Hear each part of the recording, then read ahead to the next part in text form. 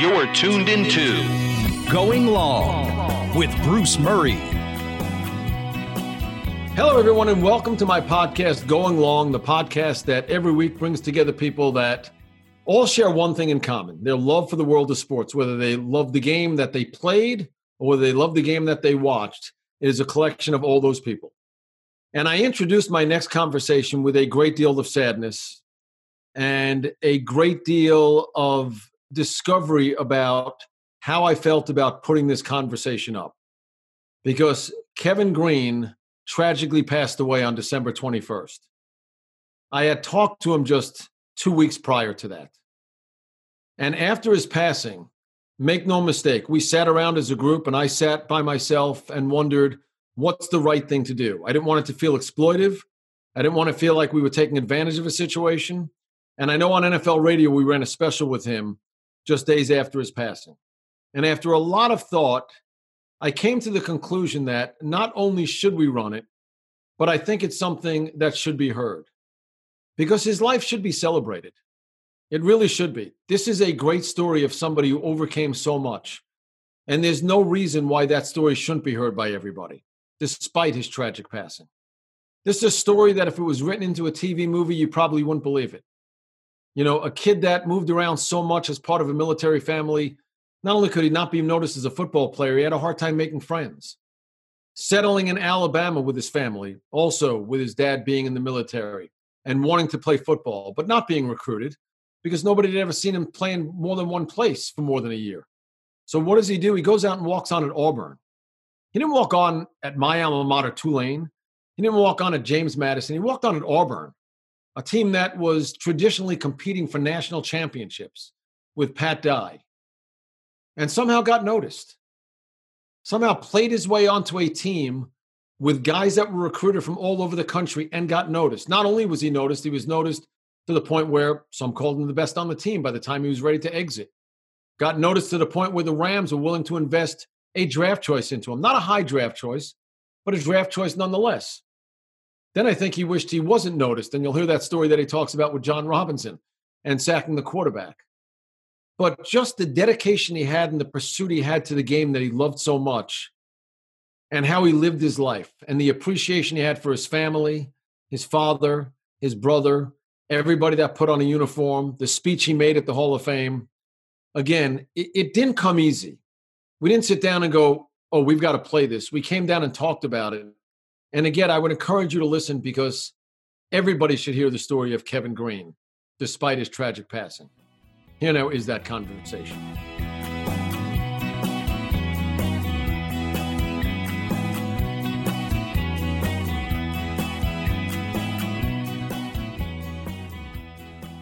You know, Kevin, I have a lot that I really want to talk to you about, including, you know, going into the Hall of Fame in 2016, your career and everything. But I want to share with our audience exactly how this podcast came about. It's the traditional way, right?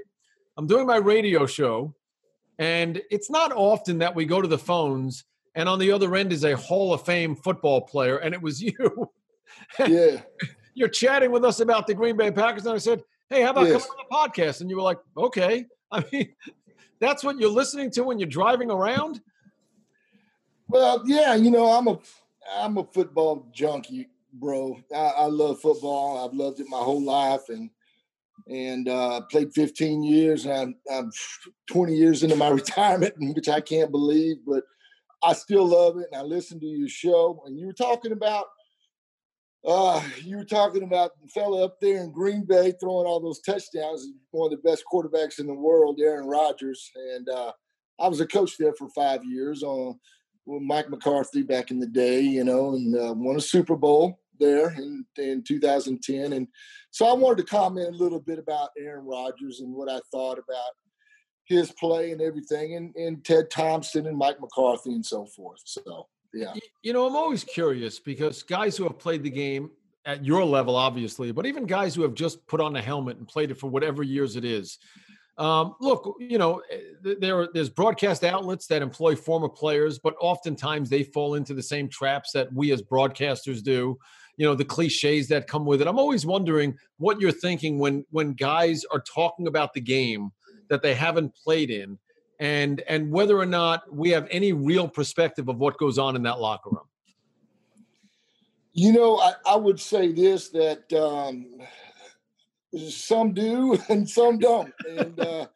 And more times than not, I think if a player or an ex-player, I would say, or an ex-coach is commenting about the game, they're pretty close to, what happened, especially if it's an ex-player.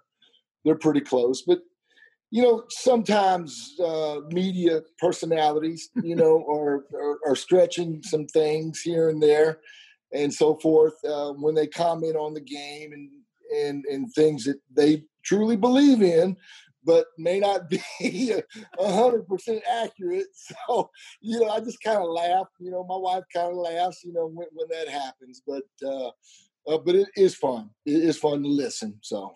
So I will say this: you coached in Green Bay for a number of years after you were done playing. But as you said, you're 20 years into your post-career. That's unbelievable to me, by the way, because when you're close in age, and you're I think a year older than me. I'm 57. You're 58 now. Yes. And I'm thinking, God, I remember you in your prime. And it says that I'm getting older. I mean, we're all getting older, but 20 years of football. I know that's crazy. I played, I think, pretty long as a linebacker. I played till I was about 37 and a half, and I think that's considered quite old, but I thought I was still productive, and my last year, my 15th year, I was runner-up Pro Bowl vote, and I still had double-digit sacks. I think I had 12 sacks my last year in the league. So I thought I was still productive, but I knew this, I wasn't quite hunting like I was earlier in my career that you would probably remember in my prime. I kind of found myself standing around the pile and not getting my nose in the pile. And I'd drill a pile, though, back in the day just to drill something and hoping the ball would come out, But then I found myself standing around the pile, and it happens. It happens to the best of us, but it's been 20 years. It's crazy. So you coached for 5. What have you done with life after football? Yeah, I spent 5 as a Green Bay Packer coach. I spent 2 years on the Jet staff with Todd Bowles as the head coach there. And, I had to step away. I had to get both of my hips replaced, in which that's kind of crazy. Both my hips went out so fast, Bruce. It was amazing. And I don't ever remember hurting my hips when I played, but all of a sudden, within a span of 2 years, both of them just up and failed. So I had both of those replaced and feel a lot better. And right now, I'm really just pouring myself into my son, Gavin. He's going to be a senior this next year in 2021. They canceled his senior year this season. He plays for Mississippi College. It's a D2 school in Clinton, Mississippi. And he's a lot like Dad, a tweener, pass rusher, run defender. And so now I've got a chance to really, show him a lot of the tricks of the trade, that was responsible, for elevating my level of play. And so it's just neat, best thing I've ever done being a dad, Bruce, and it's the best thing ever. So does he appreciate what you accomplish? I've got 3 boys of my own. They know what I do. And oftentimes it's like, I'll say something about the NFL and they'll go, Dad, what the hell do you know? Because they're your boys. And I'm wondering, does he appreciate what you did? I think he understands. I think Gavin's a smart kid. He's on the dean's list, semester in and semester out at school. And I think he understands Dad did some real special things as a player. And so when I'm coaching him on the field and showing him different stuff, he's really keen to what I'm teaching him, just the techniques and fundamentals, Bruce, just pad level, strike point, hand placement, and footwork, all the little nuances of the position that's going to help him be a better run defender and a better pass rusher. And so he's keen to log all this stuff away. As a matter of fact, this morning while we were working out in the weight room, he just rattled off about a 2-minute dissertation on proper technique and fundamental and run defense, and it's something that I have been preaching to him for years. And and he's got the verbiage, he's got all the verbiage correct. This is exactly, Dad, the way you do it, bada, bada, bada, bada. And now it's just him getting that and transitioning that information and put it into actual, game day, production. Yeah, it's great. As a dad, you preach all these things. You wonder if it's getting through. And then you look up one day and you're like, wait a second, he was actually listening to me. That's right. And he can regurgitate it. So exactly. I mentioned, at the beginning, and I really want to, flash ahead or back, I should say, to the Hall of Fame, because I think there's so much that I learned about you just from you getting inducted into the Pro Football Hall of Fame with a friend of mine, Brett Favre. You went in together back in 2016. And I didn't know anything about you. You were the guy, the crazy man on the field, et cetera. And then I saw you, you were arguably conservative, prepared. I saw you introduce your father, who I believe was a retired colonel, if I'm not mistaken. Yes, sir. Fought in Vietnam. Did your brother also? He was in the service as well? Yes, sir. I'm thinking to myself that Kevin Greene, I knew this guy with the long flowing locks coming out of the helmet, crazy man on the field, figuring that, his parents weren't going to be the conservative type. And here you are. I learned that you grew up in a military family. And I think, right. if I'm not mistaken, first of all, Dad let you grow long hair. That's a good question. I don't know. I was being rebellious, I guess, when I did it. And also remember, I was probably in my early 30s when I finally did it, so. You're still his son. Yeah, but no. My dad was everything to my career. Retired 32 years in the Army, Airborne Ranger, Vietnam vet. Like you mentioned. And my brother, he meant everything to my career too, Keith. And he spent 22 years, and he was a paratrooper like myself. We went through airborne school together back in the summer of 1981 at Fort Benning, Georgia. But he ended up being a lieutenant colonel, 22 years, 101st Airborne Division. He was a Black Hawk helicopter pilot in the first Gulf War and so forth. So just really proud of him. And it just kind of ran in the family. And I think people thought the crazy aspect of my play was because I was really passionate about the game, Bruce. I enjoyed playing the game. I enjoyed getting sacks and making big plays and tackle for losses. And then when I did, it was just, I had to celebrate and just dance around just to let some of that energy I had in my body, I had to let it out because I had such a great time playing the game that when I made a big play, it was just overwhelming for me. And I just had to let that energy explode out of me, And so I think people saw a lot of the stuff I did and said I was crazy. I guess, I don't know. But so you went to paratrooper school? My brother and I went through ROTC together at Auburn in the early 80s. We were both commissioned as second lieutenant. And he was commissioned into the regular Army, and I was commissioned into the Army Reserve, and I served a lot in the Army Reserve, 16-something years, and I ended up being a captain in 2003 as an armor officer, and so I went to stuff like armor officer basic course at Fort Knox, Kentucky, and that was after Keith and I went to airborne school and so forth, and so I did different courses and so forth. And I was never deployed, Bruce. I was never deployed. I'm no hero, but I really enjoyed my time in the reserve and doing the different schools and so forth that I did. But I know when you've done it, you're measured in how many. So how many jumps do you have? Is that's how it's measured, right? Like how many jumps?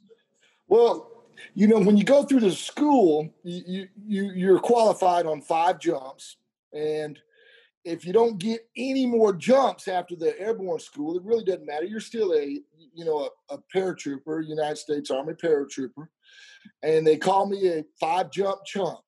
So I'm pretty proud to be a 5-jump chump. When I meet other paratroopers, they've got like 35 jumps and 40 jumps, and I go, well, I'm a 5-jump chump.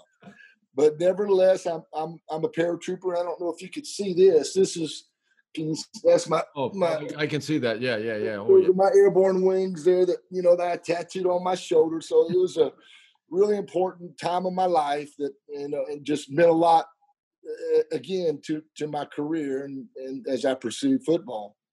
So that was never something that became something you fell in love with. Like you don't want to do it as a hobby out of once you left the service. Even in on the weekends, skydiving or whatever it is. No, I don't think I ever wanted to skydive as a civilian, but at the time when I was in the Army Reserve, I wanted to be a part of the legacy of the United States Army paratroopers. I wanted to be a member of that fame. The paratroopers are just it's just an elite fraternity. Let me say. And I wanted to be a part of that, because not everybody is built to, jump out of a perfectly good airplane, and you got two chances to survive, your main canopy and your reserve canopy. And it's just, it was just a mindset at the time, and thoroughly enjoyed the school there at Fort Benning, Georgia. So you're part of two elite fraternities, paratroopers, obviously, in the Pro Football Hall of Fame, which, we'll talk about, but you're part of a military family. We didn't even talk about, you growing up in how many different, how often did you move? How often Exactly. did you get around? I mean, what was childhood like for you? No, we moved every 2 to 3 years as a military brat. Bruce does, we all move every 2 or 3 years to different locations and so forth. I've lived in Germany for 6 years, two tours of 3 years each. And went to high school in Granite City, Illinois, when my father was stationed in St. Louis. And, just first time I think I ever lived off a military base is when I was in school at Auburn, playing, there at Auburn University in Alabama. So I lived on military bases pretty much my whole life. I was the proverbial military brat.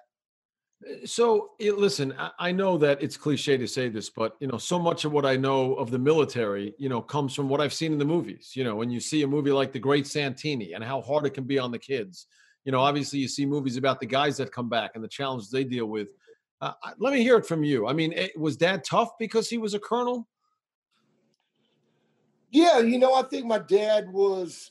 I mean, obviously he is very regimented, and very disciplined, and very respectful for authority and so forth. So, and he passed a lot of that down to my brother and I and my two sisters and so forth. And we understood what a work ethic was early in life, So I think my dad was, a good soldier, But yes, I think he was. Full of discipline and regimentation and authority and so forth like that, and respect and so forth, and that's all good. That's all good. But I don't think he was overbearing at all whatsoever. But I think just the right amount. Was he comfortable talking about his experiences? Because many guys aren't. Even with family, I've talked to guys that their dads come back. I mean, your dad was in Vietnam. That's, Yes. not an easy thing to discuss. What was the dynamic like in the family with that? Was that's business and this is dad, or were you curious about it? You know what? When it wasn't something that I don't think that I ever intentionally broached with my father. His time in combat. Over there with the 101st Airborne Division. He talked about it once or twice. He had a job to do. He was in the infantry, and he was part of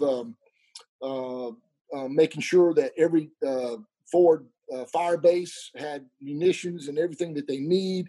He was dealing with the ordnance of it, and flying with on Hueys, on these helicopters, fire base to fire base, coordinating different things. But he, I never really pressed him on his service, and he didn't really volunteer a lot of it. But it didn't keep him, obviously, I don't think, from being a really awesome dad. What a great dad he was, because what I remember about my dad was he was involved in every aspect of my life. He just didn't, have me and just ignore me. Mhm. He, if I was into baseball or basketball or football, he was either the assistant coach, one of the assistant coaches on the team, or the head coach, Yeah. And if I decided I wanted to go into the Boy Scouts, my dad was an Eagle Scout. And so my brother and I both became Eagle Scouts because we got into scouting because my dad was into it. And he was either an assistant scoutmaster or the scoutmaster. So he was actively involved in our life. He had our hands on my development in every stage and my brother's development. He made, and he made a conscious effort to pass on that work ethic, regimentation, that discipline of that military life, And what about your brother? Would you be comfortable talking with him? And was there ever any jealousy over the bond that they may have had from being in the same profession? No, I don't. No. I mean, my brother and I, we talked about his service, and he was actually awarded, I think, the Bronze Star over in the first Gulf War, and I think that would have been 1990, 91, some Yeah, 91. that time frame exactly. And he was over there flying helicopters, saved a couple guys' lives, and there's a whole story behind that. But really love my older brother, and just like I said, he meant a world to my career too, because he's 2 years older, and he set the standard about how you really need to be respectful and how you need to behave, growing up and so forth, and just the best older brother ever. So. Yeah. So, I know you thanked all of them going into the Hall of Fame. I go back to that because I also remember when they unveiled the bust, there can't be too many busts in Canton that have hair like that. And your bust had the hair on it. I mean, I'm thinking that's the bust that's going into the Hall of Fame with that hair. Yeah. No, it was really neat as I was working hand in hand with the sculptor of that bust, and how I kind of wanted the hair to be, and provide him with a bunch of pictures, of me in my playing time there at Pittsburgh, and so forth. And it was really neat as we were, creating the bust and everything. And I think my sculptor, he did a great job, emulating the pictures and everything that I wanted him to put in that bust. And I think Ed Reed, right, that just went in a couple years ago, didn't he have, his hair is something else too. I mean, it's crazy. If you look at them side by side, they're like, okay, I'm not sure which one I like better, because this is definitely pretty cool too. All right, so you're that classic guy. First of all, how did you end up at Auburn? Did the family live in the South? Like, why Auburn? Yeah, that's right. Yeah, see, my mom and dad are from Chocolaca, Alabama. And so my father went through ROTC at Jacksonville State University there right beside Anniston, Alabama. And he married Mom, and they went off in the military for the next 30-something years and had 4 kids. And so everywhere we traveled, we were Auburn fans because Mom and Dad were Auburn fans. And, in Alabama, you're either born Alabama or you're born Auburn, nothing on the fence, And so everywhere we, like living in Germany, we'd get up late at night and early in the morning and listen to Armed Forces Radio Network and listen to Auburn play football games, because they didn't have, I guess TV back in those days over in those military bases, in the 70s and so forth. So, but yeah, we grew up Auburn fans because our mom and dad were Auburn fans. Yeah, and I think we got out of school same year. I graduated. I went to Tulane University, by the way, graduated in 85. And I want to get to the draft because Bruce Smith was the first pick that year. I remember seeing him at Virginia Tech. Tulane was in the Metro Conference. We played him every year. And then Freddie Joe Nunn, also a great player, was drafted in that same draft, and we played him. But before we even get to that, because I digress, the one thing I wanted to ask you about growing up is, you talk about listening to Armed Forces Radio in Germany. 2 things. A, was there any, as a kid, like, did you ever go, oh, I gotta make new friends here, and I've got to make new friends there? And I mean, how old were you living in Germany, learning to play football? That's not I don't want to say an abnormal upbringing. You know what I mean? It's not the traditional, that's my path to the NFL upbringing, if that makes sense. Right. No, I mean, every military base that we lived on was a small base of America, no matter where it was. It could be in the middle of Germany, but on that military base was it was like the United States of America. I mean, it was sole property of the United States of America. And so I went to American schools and everything, grew up in American schools. And, I'd go down to the commissary or the post exchange, the PX, and everything was American. Even the athletic center, the youth athletic center, was all about, getting the kids together and getting them into basketball and baseball and football on this military base. So it was a self-sustained American base. It was like living in anywhere in the country here. So. And did you make friends as a kid that you kept for life, or was there a lot of, it was so transient that they were short-lived friendships? Yeah, most of them were. Most of them were 2 or 3 years, and then we moved. I don't think I was smart enough back in those days to say, hey, here's my base address where I'm going to be one day, in which I had no idea where that would be. Contact me here, or because we were all military brats. So we had no way to kind of give any kind of forwarding information to keep up with anybody. So it was a lot of friends that I made that obviously I there was no way to keep in contact with. And tell me about that. Does mom just come in one day and go, hey, we're moving to Germany, or we're moving to, wherever? I don't even know where all the different bases were. Some obviously in the States, some overseas. But do you just wake up one day and mom goes, hey, we're moving again, pack up your stuff, here's where we're going? Well, we just knew 2 to 3 years somewhere was about the maximum amount of time.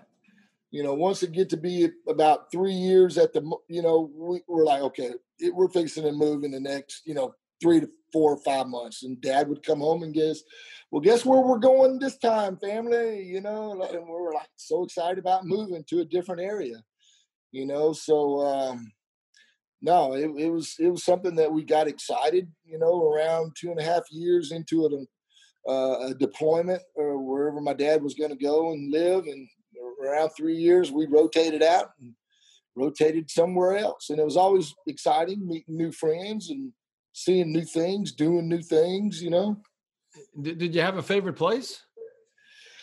Well, I really love Germany. I mean, I really loved living. I lived in Mannheim, Germany for a couple of years, and another place called Worms, and I lived in Munich, and another place called Schwäbisch Gmünd. I really enjoyed the Germany and the history and the countryside. The Germans really respect their land. I don't remember a lot of litter being on the side of the road in Germany. I think people are just born with a love of the land and respect for their culture and so forth. And we love the food over there, and so when we find a German restaurant, and we've found a couple down where we live here in Florida and so forth that we go to and eat Jaeger Schnitzel, and this original German people making the food. And so, but no, we really enjoyed Germany.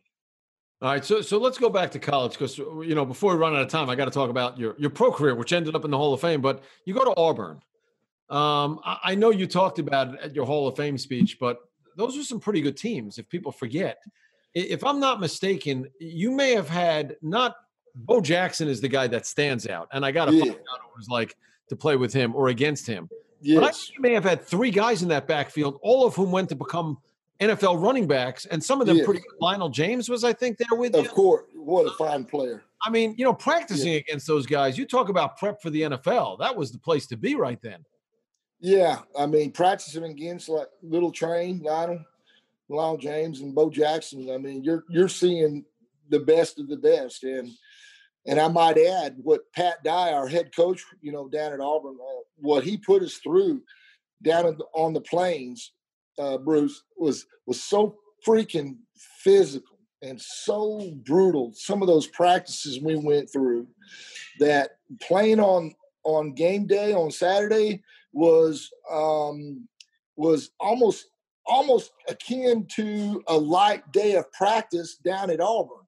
It was like, I think his Pat Dye's attitude was, we're going to make practices so ungodly physical hard for you guys that you're going to show up to Saturday and say, okay, this is not as hard as it is playing against each other, Monday through Friday. So when I went to the NFL, I was drafted in the 5th round by the Rams in '85. And Bruce, I was moving quicker and faster and hitting harder than anybody in training camp. It was evident to me, and I think it was evident to the coaches, and because of what I learned at Auburn, down on the plains there in Auburn, Alabama.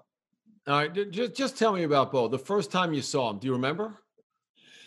You know what? I can't remember the actual first time I saw him, but I can tell you that I witnessed things there at Auburn that would people say their stories, but I actually saw him.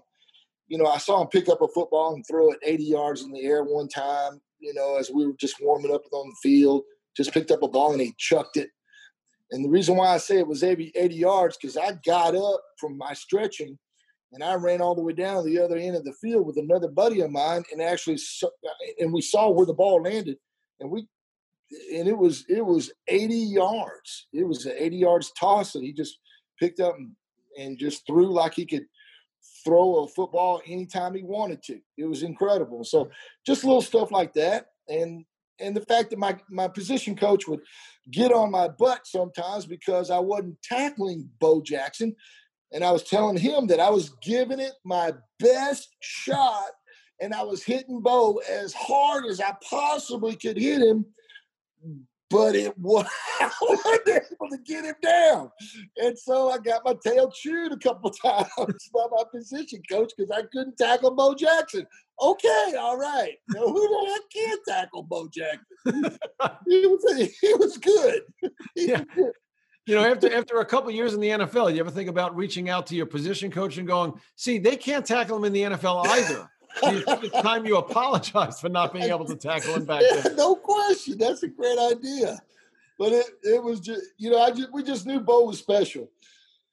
He was special and we knew it. And so all we had to do on defense was do our job on defense because Bo was, in that offensive line blocking for Bo back in the day. They were opening up some holes, obviously, for him to get through. And he was just a phenomenal athlete. And Bruce, I played against some of the best running backs in NFL history. I mean, let me think. Walter Payton, and of course, everybody, Emmitt Smith, and then Marcus Allen and Barry Sanders played against and with Eric Dickerson, of course, and Marcus Allen, and I mean, some of the best running backs ever. And I'm just telling you, if Bo hadn't got hurt, he would have gone on and busted any kind of rushing record. I thoroughly believe that. Not just because I played with him at Auburn, because, I played against them all, the Herschel Walkers. I'm just telling you, Bo was special. He was special among special Hall of Fame running backs that are in Canton right now. Yeah. I mean, you talk about that group and I didn't even think about it, but you were teammates with Eric Dickerson. I always tell this story, as a Tulane alum. Tulane played SMU. It was my sophomore year, and they had the Pony Express with Eric Dickerson and Craig James. Craig James, yes. And so we were in Dallas, and we kicked off, and the first play from scrimmage was holding, and they had a 1st and 10 from their own 10, and I'm sitting back in New Orleans watching the game. We're all excited. Hey, they're the number 3 team in the country. Maybe we'll beat them. The second play from scrimmage, Eric Dickerson went 90 yards. And I think the two of them had like 450 yards. and I think the final score was like 51-3. So that excitement lasted for one play. But you're not supposed to be able to do what you do in college at the next level. And for the first couple of years of Eric Dickerson's career, that second year, you thought every time he touched the football, he was going to score. Now, you got there, I think, in his 3rd or 4th year. He had been there a couple of years? Let's see. So his first year in the NFL was 83. Was that 83 or 84? Right. Was 83. It okay. So he broke the rushing record in 84, right? Right. The year before you got there, right? That's right. And I was there.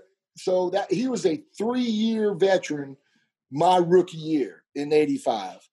And he, as tall as he was, 6'2", 3, and as big as he was and running like he was. And he ran upright. Like he didn't run with it. He ran upright. It shouldn't have been effective, and it was unbelievable. He again, I mean, he was, again, a special guy. He was special, had a play, and he went to Indianapolis Colts, and had a chance to play against him and so forth. And he was special, no doubt. But from what I played against him, and like I said, the Walter Paytons and the Barry Sanders and Marcus Allens of the world, I look back at Bo and think, oh God, if he would have stayed healthy, because he had Olympic speed now, and he had all the quickness in the world and the physicality in the world. He was gifted. Now he was gifted. I think about the names that you talk about. And the one thing that I think about with many guys in that group, and you may correct me otherwise, but not only were they phenomenal players, most of them were class acts. I mean, Barry Sanders, quiet, Walter Payton, as classy as it gets. I don't see those guys trash talking on the football field. That's right. Maybe you did a little trash if you ever tackled them, but they weren't. No. But I mean, that was like a real class group of guys. Classy. Yeah, classy. A lot of real classy guys. And not to break subject on the running backs, but the quarterbacks too that I faced were real classy. And these guys were, the Joe Montanas and the Dan Marinos and the John Elways and the Warren Moons and the Brett Favres and the Troy Aikmans, and the Steve Youngs, and all the Hall of Fame quarterbacks, I had a chance to play against, and they were so classy and so good. The Jim Kellys, and Peyton Mannings, and I just don't remember hearing a lot of those quarterbacks turning around and bitching and complaining to the referee, to throw a flag, because Kevin Green's hit me a little bit late, or he hit me too hard, or he tried to land on me with all his weight, these guys would never even dream about complaining to a referee for that cheap 15 yards that Cam Newton seems like he does all the time. And I know Cam's an Auburn guy, but good Lord, Cam, don't do it, man. Just play the game, baby. You ain't got to complain to the referees for a cheap 15-yard flag all the time. Come on, man. Well, listen, I don't want to get into how the game has changed and all that stuff, but I know. I mean, we know all that. But so you come out of Auburn and you're a 5th round draft choice, I believe, right? Yes. Okay. And there was some, Hall of Famers that were drafted that year on defense. I mentioned, Bruce Smith was in that draft class, but there was some. Oh, yeah. But were you one of those guys that always looked at the guys drafted ahead of you and that was your motivation, that chip on your shoulder? Some guys use that as their motivation. Other guys don't. You go 5th. Did you think you were going to be drafted higher? Were you happy just to be drafted at all? What was it like? I was happy to be drafted at all because, there's a whole nother podcast you and I could do about how I actually walked on at Auburn. I wasn't a scholarship player and so forth. And that's a whole nother conversation. But coming from the mentality of a walk-on, and now I've got an opportunity. I've actually been drafted in the NFL from just a couple of years earlier, sitting in the stands and deciding to walk on. It was just, I couldn't even believe I was drafted. I didn't care when I was drafted. I actually had my foot in the door, and I was on a practice field wearing LA Ram gear. I was just pinching myself, and I couldn't believe I had that opportunity, and it's just crazy. And so I didn't care who was drafted in front of me or after me, but I had a chance. So. Well, wait a second. I'm not letting it just go by saying, I'm a walk-on at Auburn, because I have to at least ask you 2 things. One is, were you not recruited because of your military upbringing, bouncing around and nobody getting a chance to see you on a regular basis? And you go to Auburn. This is one of the top teams in the country at the time. And you think, I'm going to walk out of the stands and be part of this football team? Well, yeah, I think Yeah. I went to high school up in Granite City, Illinois, and I just don't think in 1980 Auburn had their recruiting fingers up in the state of Illinois. I think maybe they were more local based. I'm not sure. Were you recruited by anybody? Were you recruited by Illinois? Were you recruited by, I was sent a letter by Mizzou and sent a letter by Illinois. I think I was like second team all conference and everything, I had the height, I was 6'3", but I'm only 200 pounds in high school. So a lot of people didn't see a lot in a 6'3", 200 pound guy, second team all conference kind of thing. But I knew that I was going to go down to Auburn no matter what. It was just natural. My brother graduated in 78. He went to Auburn, and I wanted to go down and be with my brother Keith. My brother Keith and I were really close, and I wanted to go to school with him down at Auburn. And like I said, ROTC and all that. But yeah, no, I just, I missed football, and I decided to walk on there at Auburn after a couple of years not being involved with their program and playing ROTC football for Army and stuff like that. And I figured, you know what, let me just get on there just to see if I can make the team and put on an Auburn helmet and just be an Auburn Tiger for a year. That was really my initial thoughts. But after I did that, one thing led to another, and I stayed another year, and I played that year, and then I ended up getting drafted in the 5th round. It was quite a remarkable, phenomenal thing that happened to me. So you walk on at Auburn. Does Pat Dye look over and go, who's this kid? I wasn't out looking at this kid. Who is this guy? Yeah, I'm sure Pat Dye wanted to know who I was, but I was just, I didn't even want to see Pat Dye because I figured if I just stayed away from Pat Dye, I wouldn't get cut, or something. Because if he gets around me, he might just cut my stupid ass. I don't know. but it all worked out, and next thing I know, I'm getting my senior year there at Auburn. My 5th year, I stayed another year and played that year. So that's my 5th year, second year, senior year. And I ended up leading the SEC in sacks. And I didn't even really know what a sack was. It was kind of crazy. I led the SEC in sacks over Freddie Joe Nunn. You had mentioned him earlier. Yeah. I had 11 sacks in 1984. And then next thing you know, I'm getting drafted in the 5th round with the Rams. I was just happy to be there. It was just an opportunity that was a gift from heaven, the way I kind of looked at it. And I was going to give it my best shot, and long story short, 15 years later and so forth, All right. I have to ask before we talk about your career in the NFL for a few minutes, because you're a big guy. Big guys generally have real manly dogs, and yet it sounds like a small dog that's yapping. So yes. do you have a small dog? Well, you want to bring me that girlie over here real quick? This is not the kind of dog that I would expect you with a Great Dane. I would expect you with a Mastiff. I would expect you with a Lab. And I'm going to get a picture of this because, for those that are listening, we do these on Zoom. Oh, wait a second. Is that a Frenchie? This is Frenchie. Okay. This is our little girl. She is Goldie Girl. This is our Frenchie Bulldog. What's her name? Her name is Goldie. I'm sorry? That's right. So my wife just reminded me that we named her Goldie because of the Hall of Fame and the gold jacket.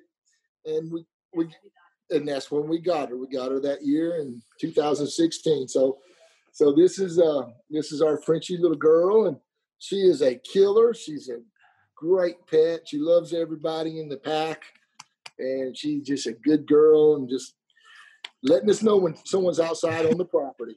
Is she unhappy with the podcast? Is that why she's barking right now? No, we got some people out here working on the property. She is great. She is smart as a whip. She's a good girl. She's a member of the family. You know how dogs are. They become members of the family. It's amazing. I totally get it. All right, let's talk. You get to the Rams now. It's 1985. And everybody's got that welcome to the NFL moment. Sometimes it's just that you don't know where to go to get the mess hall. You don't know where you're going to be sleeping that night. Others, it's that the first time they're on a field. What's your welcome to the NFL moment? I think within the first 2 or 3 days that I was there in training camp, and I almost got cut. What do you mean almost? What does almost mean? Okay. So the head coach was John Robinson.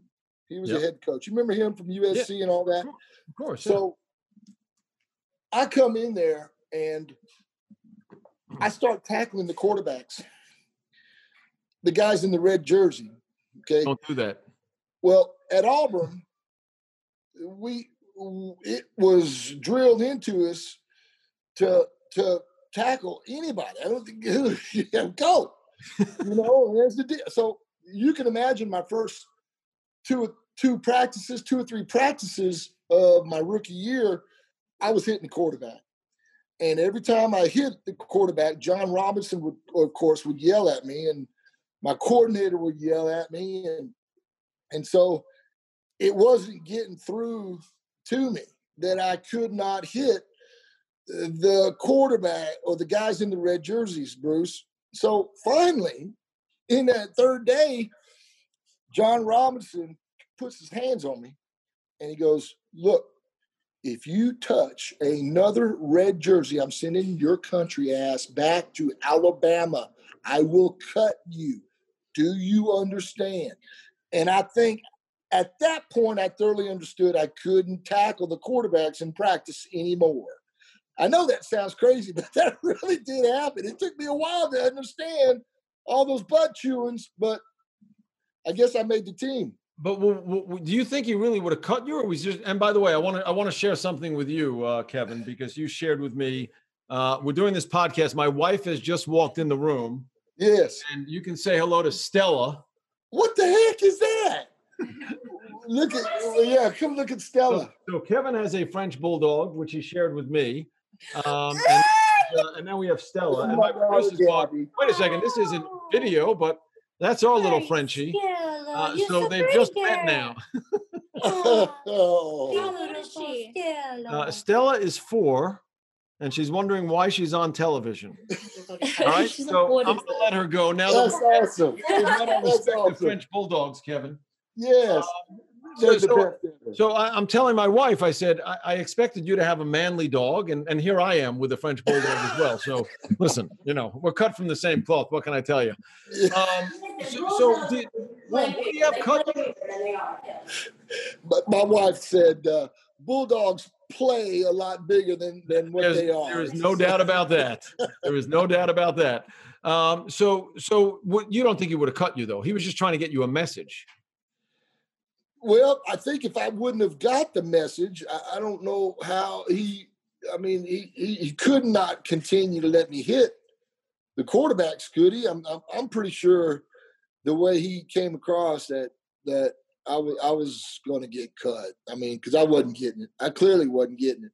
It was the heat of the moment. I'm coming off the play, and I don't recognize it's a red jersey. It's a quarterback, and I'm programmed, and I wanted to rip him a new one. And but I did get the message after he said that.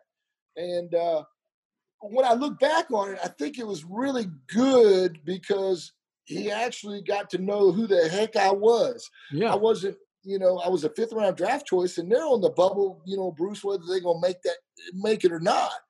And so I think it was good that, he put his hands on me and jerked me up and looked me in my eyes, and now he knows who I am, and he's going to be watching for me now. And then I had a couple of good preseason games, that I had like 3 sacks in one game and a couple sacks in another game, and that solidified them, keeping me, that I found a way to get to the quarterback. Did you think you were going to make the team? No, I didn't. Not at all. We got down to, I think, the second to last cut. What is that, the 60 or 70? Or I can't remember. But there was still 15 players or something to be cut. And I'm like, I've got to be the next one on the bus home. I don't see how they're going to cut, because everybody else now looks like they're either first, second round draft choice that my year, or they're veterans. These guys are veterans, like 4 and 5 and 6 years in the league. I'm like, there ain't no way they're gonna cut those guys to bring me in, but they did. They let a guy that was a 5-year veteran. They let him go, and they kept the rookie. Which is, I just didn't see it happening. They were that good, I thought. Yeah. So you're probably playing special teams as a rookie. Yes. You're doing all that stuff. I mean, yes. When did you get off special teams? Did you play it more than one season, or did you play it? How long did you play it? Well, my first 3 years, I played all special teams. I was a 4-core special teamer: kickoff return, punt team, punt return. But this was really interesting. This was probably about 4 games left in the 87 season, the 1987 season. That was my 3rd year in the league. John Robinson called me in his office, the head coach, and I was told to bring my playbook. So I figured I was getting cut. This is like in November or something in 87. And I know it's a story, but nevertheless. So I bring my playbook in his office, and I'm peeing in my pants. I know I'm getting cut. And he goes, Green, we got to find a way to get you on the field. And I want you to open up your playbook, and I want you to jot down some notes, because we're going to put a defense in for you next year. And he's talking about 1988. And there's still 4 games left in the 87 season. Yeah. He goes, we're going to call this defense the Eagle defense. So we're going to line you up over here on the outside of this defense, and we'll give you some coverage responsibility. But what we really want you to do is we want you to go get the guy with the football. He goes, and if you do that, I promise you, you'll have fame, you'll have fortune, you'll have everything you ever wanted in life. This is where you're going to line up, and this is what you're going to do. Write it down, Green. Write it down. It's called the Eagle defense. The defense coordinator at the time was Fritz Shermer. Mm-hmm. And so they put that defense in, and true to his statement, when I came back for training camp in 1988, they put that defense in for me, the Eagle defense. And make a long story short, I was second in the NFL in sacks with 16 and a half, right behind Reggie White. He led the league in sacks. And, I pretty much busted on the scene. And we came back the following year in 89, and with the Eagle defense, I had another 16 and a half sacks. So it was neat to me that the coaches in 1987, there were still 3 or 4 games left in the season to play, but they were already scheming and thinking about, okay, next year we got to get this kid off the bench. He's more than just a 4-core special teamer. I think he could do something on the edge, being as explosive as I was and physical as I was, and they were right. And I just needed a chance to get on the field and do it. It's amazing to hear, because it's almost like they recognized that skill set in you and wanted to make sure they took advantage of it. And without that, maybe there is no gold jacket. I mean, you think about what they saw then and said, yes, we're going to give you this opportunity. And as you said, you took advantage with 16 and a half sacks. If they don't have that instinct, who knows how it ends up? It's amazing how some coaches see players and have a vision for players that other coaches don't, and they had that vision with me. And, you mentioned Brett Favre earlier. I mean, think about, what's that numbnut's name at Atlanta that didn't even like Brett Favre? He was drafted by, Jerry Glanville. What a numbnut. So Glanville has a future Hall of Famer and treated him like a bag of garbage. And then some guy up in Green Bay, Mr. Wolf, Ron Wolf, is that right? Ron Wolf, Didn't he make a big trade to get Brett Favre up in Green Bay? Because they had a vision about this kid, Brett Favre, and how good he could be. And Glanville, man, he didn't even see it in Brett Favre. Think about that. Yeah. Look, Ron Wolf traded a first-round draft choice for a guy who was picked in the second round, but Glanville was very comfortable with Chris Miller. So, you can understand it. Chris Miller, I mean, okay, granted, he's got some skill. No, heck no. unbelievable what a freaking Nimrod Glanville was, because his mind was closed to Brett Favre for one reason or another, didn't see his skill set or what he can bring to the table, Bruce, and just put him in the garbage heap, put him in the garbage pile, didn't even give him a chance. And he goes to Green Bay, and the rest is history. He's one of the best ever. Yeah. And so some coaches, they have a vision, and some coaches don't see that in specific players, and a lot of times it ruins those kids' careers. Yeah. And listen, the great coaches are great because they do have that instinct and that vision. And, just like players, there are great coaches, there are great players, Yes. Everybody gets it. That's right.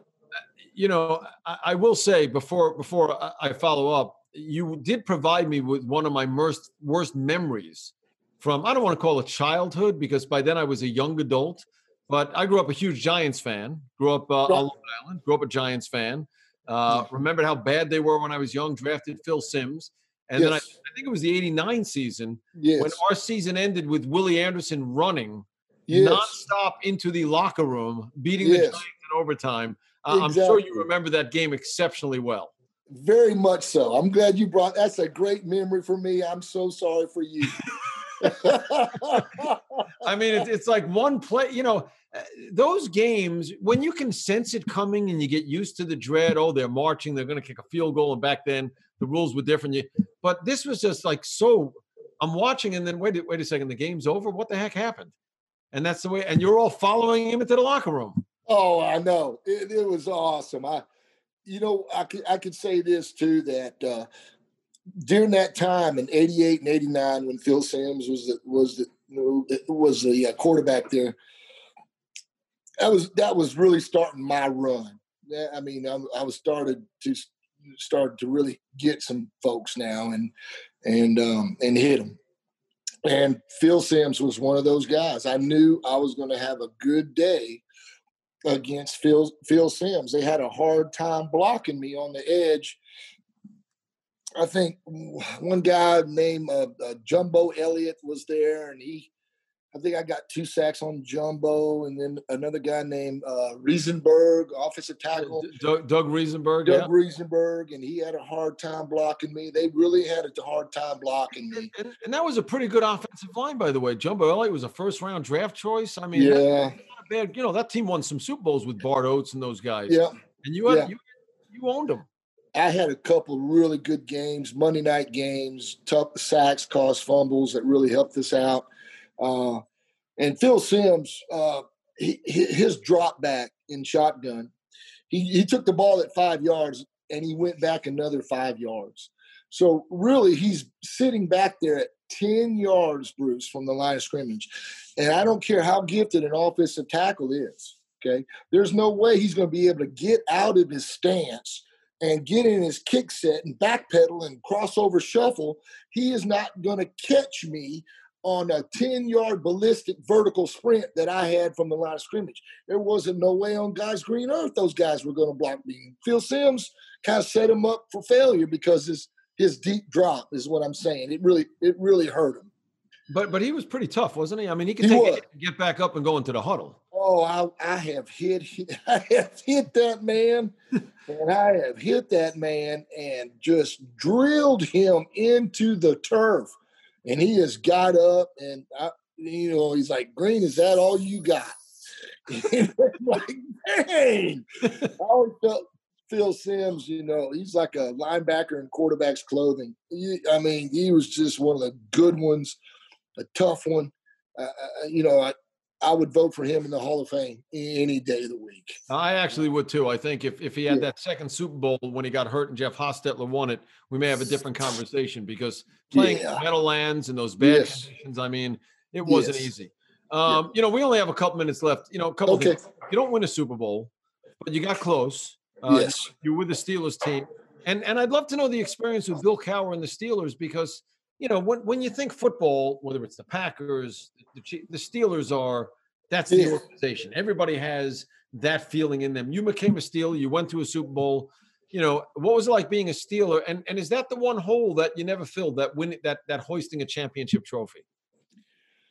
Well, I'll say this. My time at Pittsburgh was only 3 years, but I want people to remember me not as a Ram or a Carolina Panther or as a 49er, but as a Steeler. I want to be known as one of the legacy of the great defenders there, the Jack Lamberts, and the Jack Hams and so forth, Mean Joe Greens, the great defenders there, and the Mel Blunts, and just the phenomenal defenses that they had.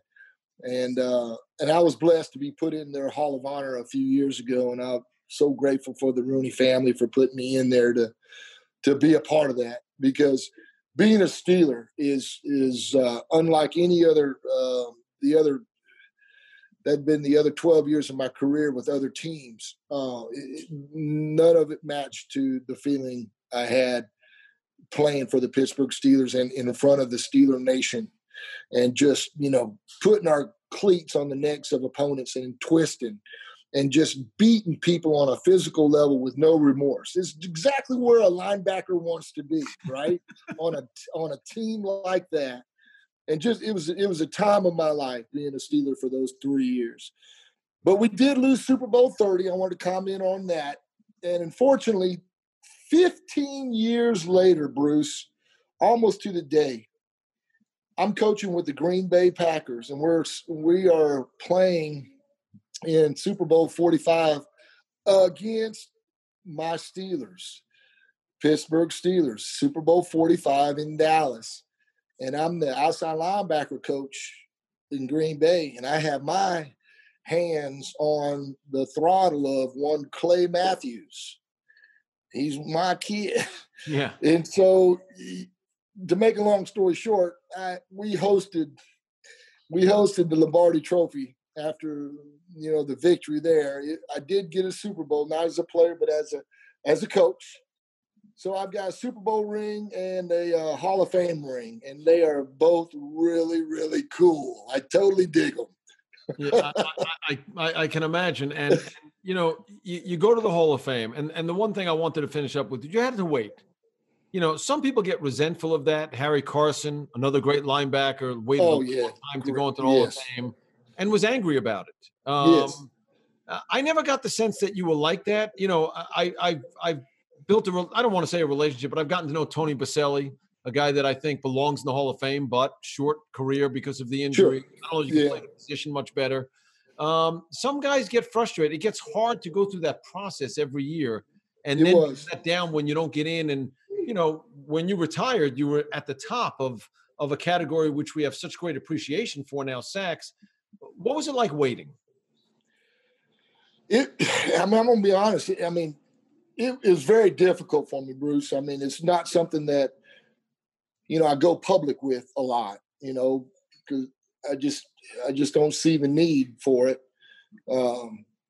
But I did struggle with it because I didn't understand the criteria that was being voted on to go into the Hall of Fame, because they were putting in players that essentially played my position. Same position that I played now. Same position I played. And I knew that they could not do the things that I could do. They didn't do the things that I did, And I question what is the criteria if it's not based on longevity and production, because I thought it was, you play a long time and you have a lot of great production with those years. That's really the criteria, but that is not always the case. And I struggled with that when I saw some of my peers that played my same position, that I knew that I played longer and I played the position better. So, and you never got hurt. You rarely got hurt. Availability was not an issue. I really struggled with it. It made me wait a long time. And then I heard some bull crap like, I was one dimensional, that all I did was rush the passer. And I'm thinking to myself, they obviously have never seen me play, because I was a run thumper now. I took pride in being physical. An outside linebacker in a 3-4, Bruce, you got 3 jobs. You got to rush the passer like a big a big defensive end. You got to play hard at the point of attack versus a run. You got to drop in coverage like a big, strong safety. There's 3 jobs that you got to do equally as good, all 3 of them. You just can't be really, really good at one of them and totally suck at the other. It doesn't work that way. You can't be a 3-4 outside backer if that's the case. I played the same position as your boy LT, Lawrence Taylor, So what I'm trying to say is that people that were voting for this Hall of Fame thing, they didn't really see me play. They just look at, he's one-dimensional. He's got 160 sacks in 15 years. He couldn't do anything else really good. Those guys are idiots. They didn't even look at my career and see what I was doing at the point of attack versus the run. They couldn't. They didn't want to see it. They were oblivious. And so I struggled with all that. I really struggled with the voters. So, but that's, I guess, neither here nor there now. That's water under the bridge because I am in the Hall of Fame. Well, it is, but I've talked to enough guys about it. I've worked with guys that are in. What was it? Was it 10 years? How long did you wait? I think it was 12. 12. So did there come a point in time when you were just tough to be around in January or February, or you just didn't want to know? And by the way, who ultimately called? Was it David Baker? I don't even know who was doing it at the time. Who ultimately? Oh yeah, I mean, David Baker knocked on my door. He did. Okay. And that was in San Francisco back in 2016. But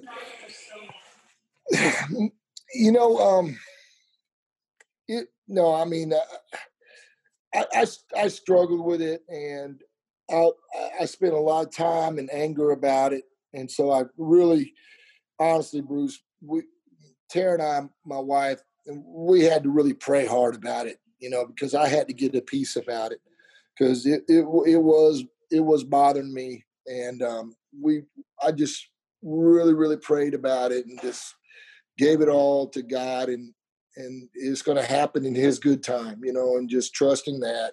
And it did. It happened really at the right time. I don't understand why it took as long as it did, but it really. My son was a senior in high school. My daughter was a sophomore in high school, and so they were of age where they kind of understood what that meant to Daddy to be going in the Hall of Fame. So they'll remember that, the rest of their lives, the experience that we had in San Francisco. So if it would have happened 5 years earlier, they might have been so young at the time, they might not have remembered much of it. But now they thoroughly remember the experience. So all in the good Lord's time, I think. All right. So what number is inside the gold jacket? Because I know that everybody gets a number. What's your number? Yeah. Well, my number is 299. And, of course, Brett Favre is 298, right? Because they go in alphabetical order. Yeah. And then 300 is Marvin Harrison. So how about that? I'm between some phenomenal dudes, man, phenomenal players, but better guys, man. All right, I'm going to let you go in a second, but you get both hips replaced. I think it's interesting because I did a podcast with the great New York Ranger, Dave Maloney, who just had his knee replaced. And I was talking to him about the toll that playing professional sports takes. And here you are with your hips replaced. What does Kevin Greene want to do when he's fully healed and can go back to doing whatever it is? I mean, before we started, you showed me your backyard. You're living down in Florida. It's sunny. There's boats going by. There's palm trees. If it's me, I'm not doing anything. Right. I don't know that Kevin Greene's not doing anything. So what's Kevin Greene doing when the hips feel good? Well, we are closing in on 60, aren't we, Bruce? Isn't that horrible? Isn't that crazy? No, you're closing in on 60. I'm only 57. I mean, isn't that nuts? I mean, time flies when you're having fun. But yeah, I mean, the question is,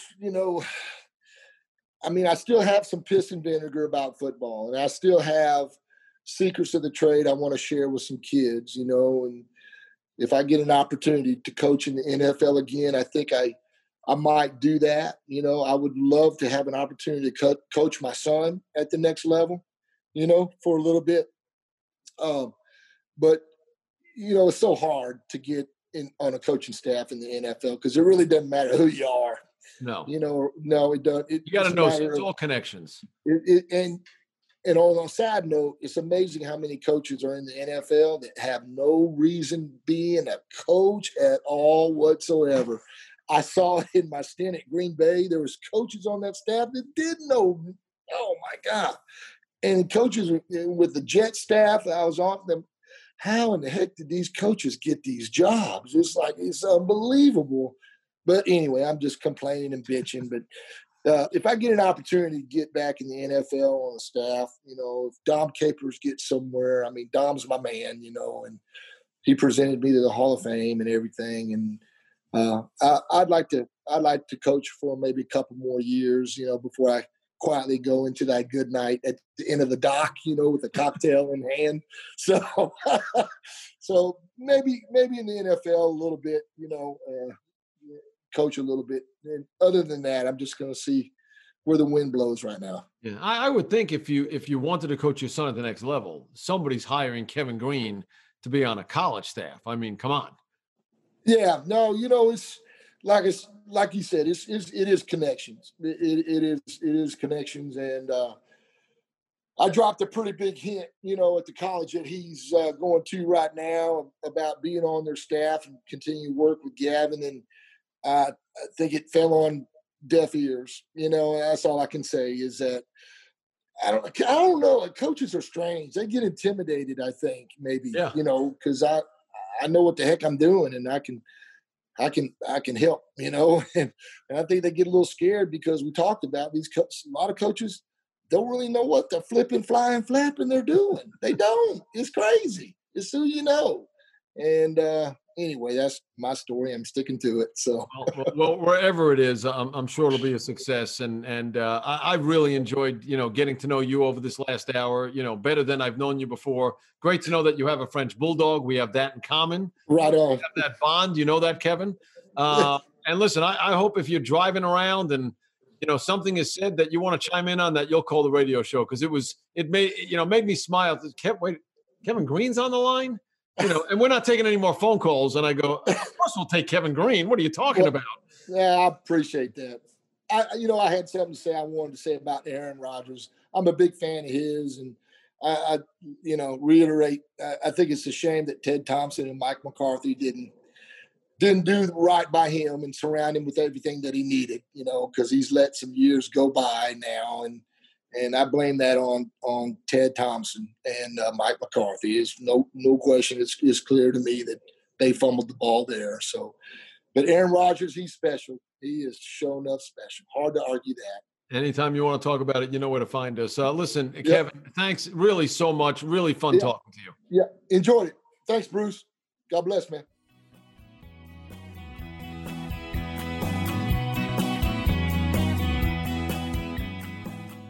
I would normally conclude my podcast by saying, I hope you enjoyed the conversation we just had with whoever it may be. And it's a lot harder to do that today, but part of me hopes you did, because again, I do think despite the tragic passing, he is a life that should be celebrated.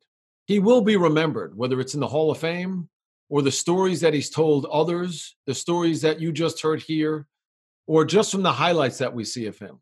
Just because he's gone, as we like to say, there's no way Kevin Greene will ever be forgotten. So I really do hope you enjoyed that podcast. Of course, you can get your podcasts on the SiriusXM app or wherever else you get your podcasts. We normally launch them every Thursday, but we'll be on a little hiatus until after the Super Bowl, when once again you'll start hearing them every Thursday. And I hope you'll join me then. I'm Bruce Murray.